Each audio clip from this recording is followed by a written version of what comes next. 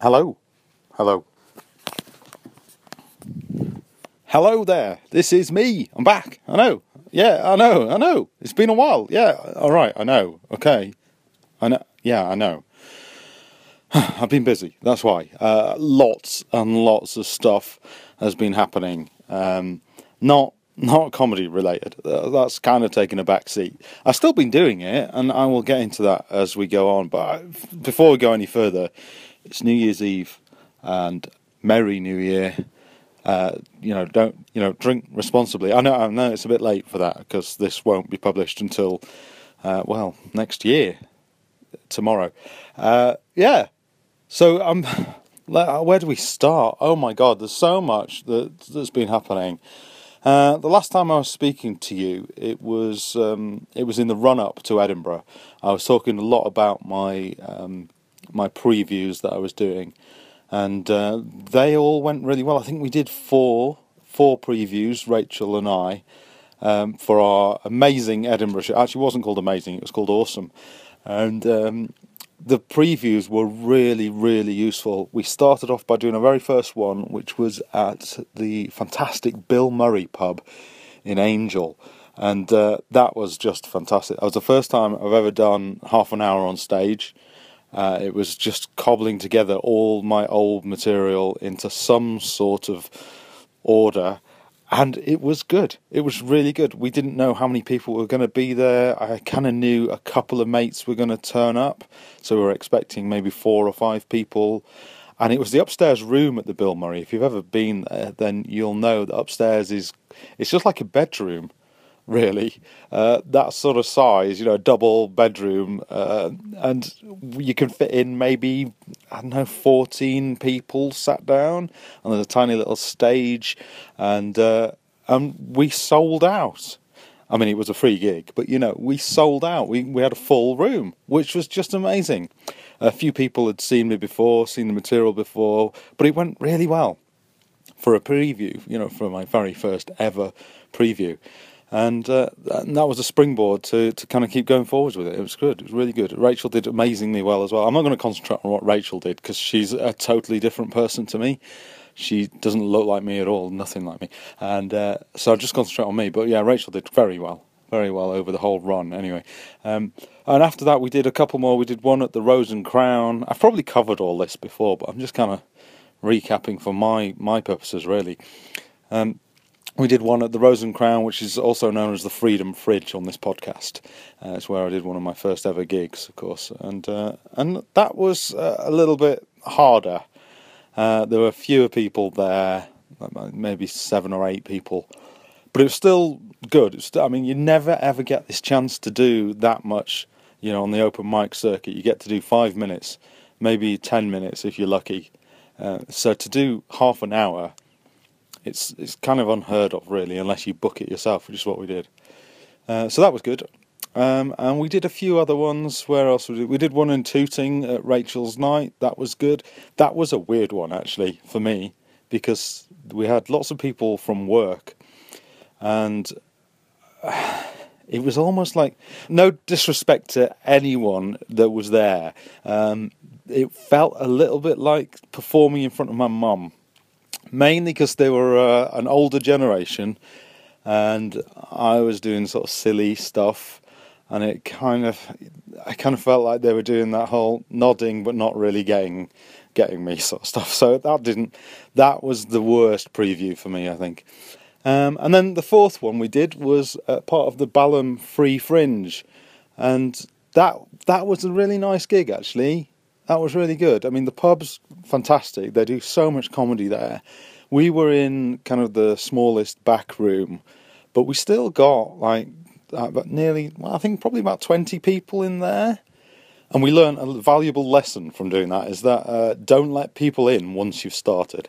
So we learned that before we got to Edinburgh, which was really useful. Or if people do walk in, kind of how to deal with that. Fortunately for me, Rachel always went first, so she was the one always having to deal with people walking in, of which I think it only happened once, maybe twice, when we were in Edinburgh. But yeah, the previews, so that by the time we got to Edinburgh, I was kind of ready to do it. It was good. So what should I say? I should tell you about Edinburgh. Oh, amazing. We spent a week there, the first week of the Fringe, and we had a brand new venue. They'd never done anything for the festival before, and it was called Daylight Robbery, sort of diner, cafe, bar. It was a bit of an amalgam of lots of different things, actually. And so by day, it was just like, it's kind of like an American diner, almost. Can you imagine what that's like in Scotland? And then downstairs in the basement, which is where we were, they had a Game of Thrones. It wasn't really a reenactment, but a theme bar where they had posters up of scrolls from the programme and pictures of the different cast members in their roles. Scribed. It wasn't just photos. It wasn't like Planet Hollywood or anything. And so it was a really weird little space, but it was exactly what we needed. It was a 25-seater, and they had benches and tables and a few stools and things like that, and a kind of corner of the room, a stone. It was almost like a dungeon. Actually, it was like a dungeon. And they had a PA, great, it was all working fine. The lighting was a bit hit and miss. Because we were at the start of the Fringe, they hadn't really kind of considered the lighting so much, so it was not great coverage the first couple of shows. The next one they brought in another light, and then by the fourth one I think they'd got proper spotlights, and it was perfect from then on. But we really had no problems with it at all. I was able to plug in my laptop, so the sound was okay. We were able to play music before when people were sitting there, so it wasn't just deathly silence. It was good. It was so good. So the way we actually ran the show is that we'd have music playing, just kind of background music as people arrived, and then I'd make an announcement that we were coming to the stage.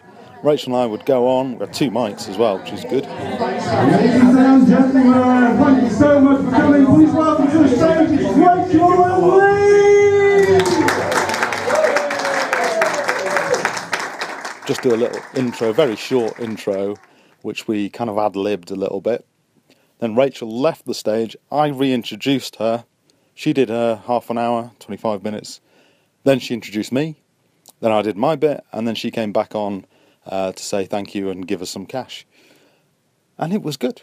It was so good. I mean, the very first show, you can imagine this, we got to this bar, which was in the middle of nowhere, really. I mean, it was by the Stand Comedy Club, so if you know Edinburgh, you kind of know roughly the area in Newtown. Fortunately, that meant that there was not an awful lot of competition, so people looking for free shows or to try something, and we were on early in the day as well, so we were at 2:25 in the afternoon. So not a lot of stuff was going on in that part of town at that time. So we benefited from that immensely. We had, I think, almost a full room on our very first show. By the end of it, we were flyering in all the right places, and the crowds were pretty consistent. Well, we were in double figures the whole way through the run, so pretty much over half full for every show. And then the second to last show, penultimate show, we were rammed. We had to bring in extra chairs. It was almost standing room only. Well, it was. If anyone else had turned up, we'd have to turn them away. Hello. Hello, everybody. Good morning, everyone. There are a lot of you, aren't there? Well, There's a thing in comedy where you should try and learn the names, but we haven't got time for that. Thank you all so much for coming. Thank you. It's been like this every day, Ops.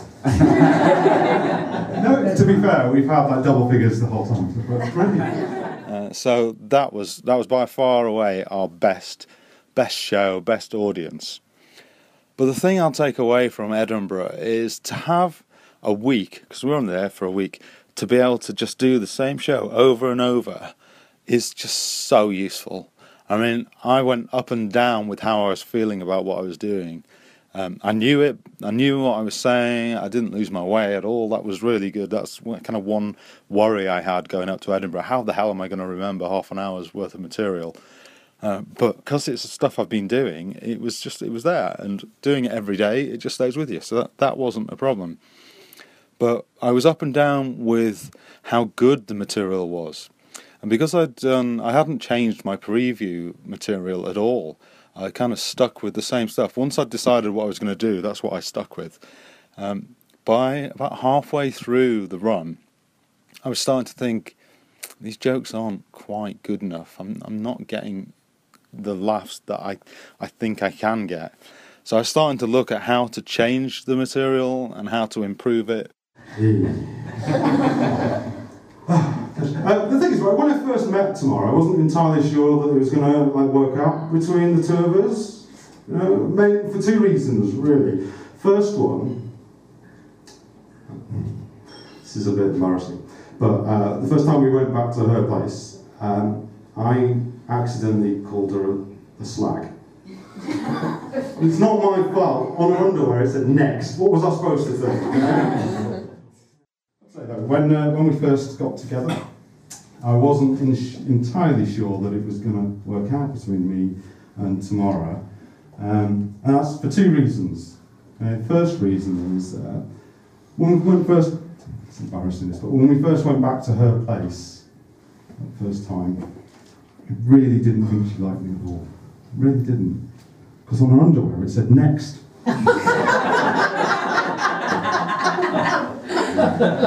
Not a good sign, right? So what I would have loved to be able to do is spend the whole month doing it.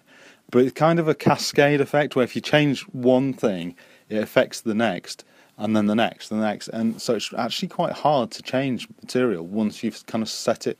I can see how much you grow in a month of doing just an intensive show, doing the same material over and over, and stuff that you don't get by doing 5 minutes every night. And I never ever do it every night when I'm gigging. I normally do 1 or 2 a week, if that. So to be able to just really intensely kind of focus on just what I'm doing, it was so amazing. So after saying that, I'm not going to Edinburgh this year. It was hard for my family, me being away from them. That's not anything I thought I'd ever say, but I mean, it's summer holidays, and I kind of abandoned them a little bit to go off and do this silly hobby of mine. So I'm not going to do it this year. The focus is going to be on writing new material for next year, 2019. Ideally, what I'd love to have done by then is written out new material, entirely new stuff, so not using anything I've done before, and put a show together of my own, whether that be an hour or whether it be an extended half hour or 40 minutes. I don't know. I've got lots and lots of ideas, but since Edinburgh last year, when you're listening to this in 2018, aren't you? So last year, so 2017 Edinburgh, I've taken it really easy. I've not been gigging at all. I've done maybe a handful of gigs since Edinburgh. I mean, I've been running Comedy in the Crown with Phil regularly.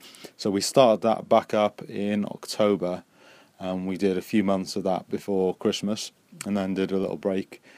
And so that's been good, but I haven't really done a spot. I've been emceeing, and when Phil has been emceeing, I've not been on stage. So I've really kind of, I don't want to say let it slide, but I've just had a lot of other focuses on. I've moved house and spent time with the family and work. All the kind of stuff that gets in the way of doing comedy has been getting in the way.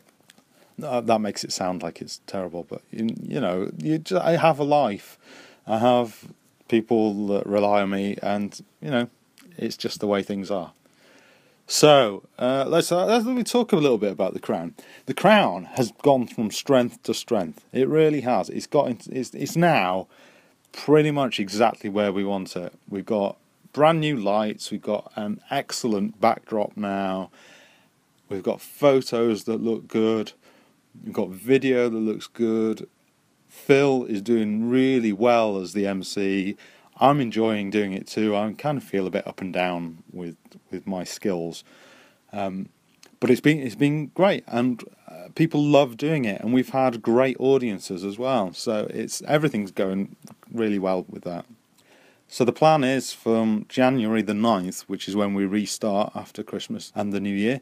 Phil is going to MC all of January, and I am trying to write a new set every week.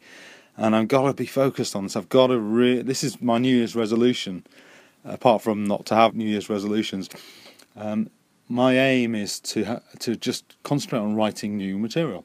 Now, I've got loads of ideas which I'm not going to go into now. I'll go into that at a later date. But I really, really need to be focusing on getting on stage. So what I want to do is new material at the Crown every Tuesday, and then hopefully that week take it somewhere else. So I do it again. And then on Tuesday, new stuff, take it somewhere else, have another go. And just keep doing that for a little while and see where I go. Because like I say, I've got all these ideas of notes written down, but I've not developed any. So that's what I need to do. I've got this overall theme idea for a show, and I just worry that I'm not good enough to write it yet, to do it justice. But that's no reason to not try. So that's where I am, really. It's been great. I've really enjoyed everything that's happened with the build-up to Edinburgh. I've let it slide, but as a decision. And now's the time to get back on that bloody horse that I occasionally talk about and do it again, because I've got the skills to be able to do it. I understand comedy a bit better after doing Edinburgh. So I feel like this is the chance, this is the time to be doing this for me. So yeah, I think that's pretty much all I've got to say for the time being. How have you been?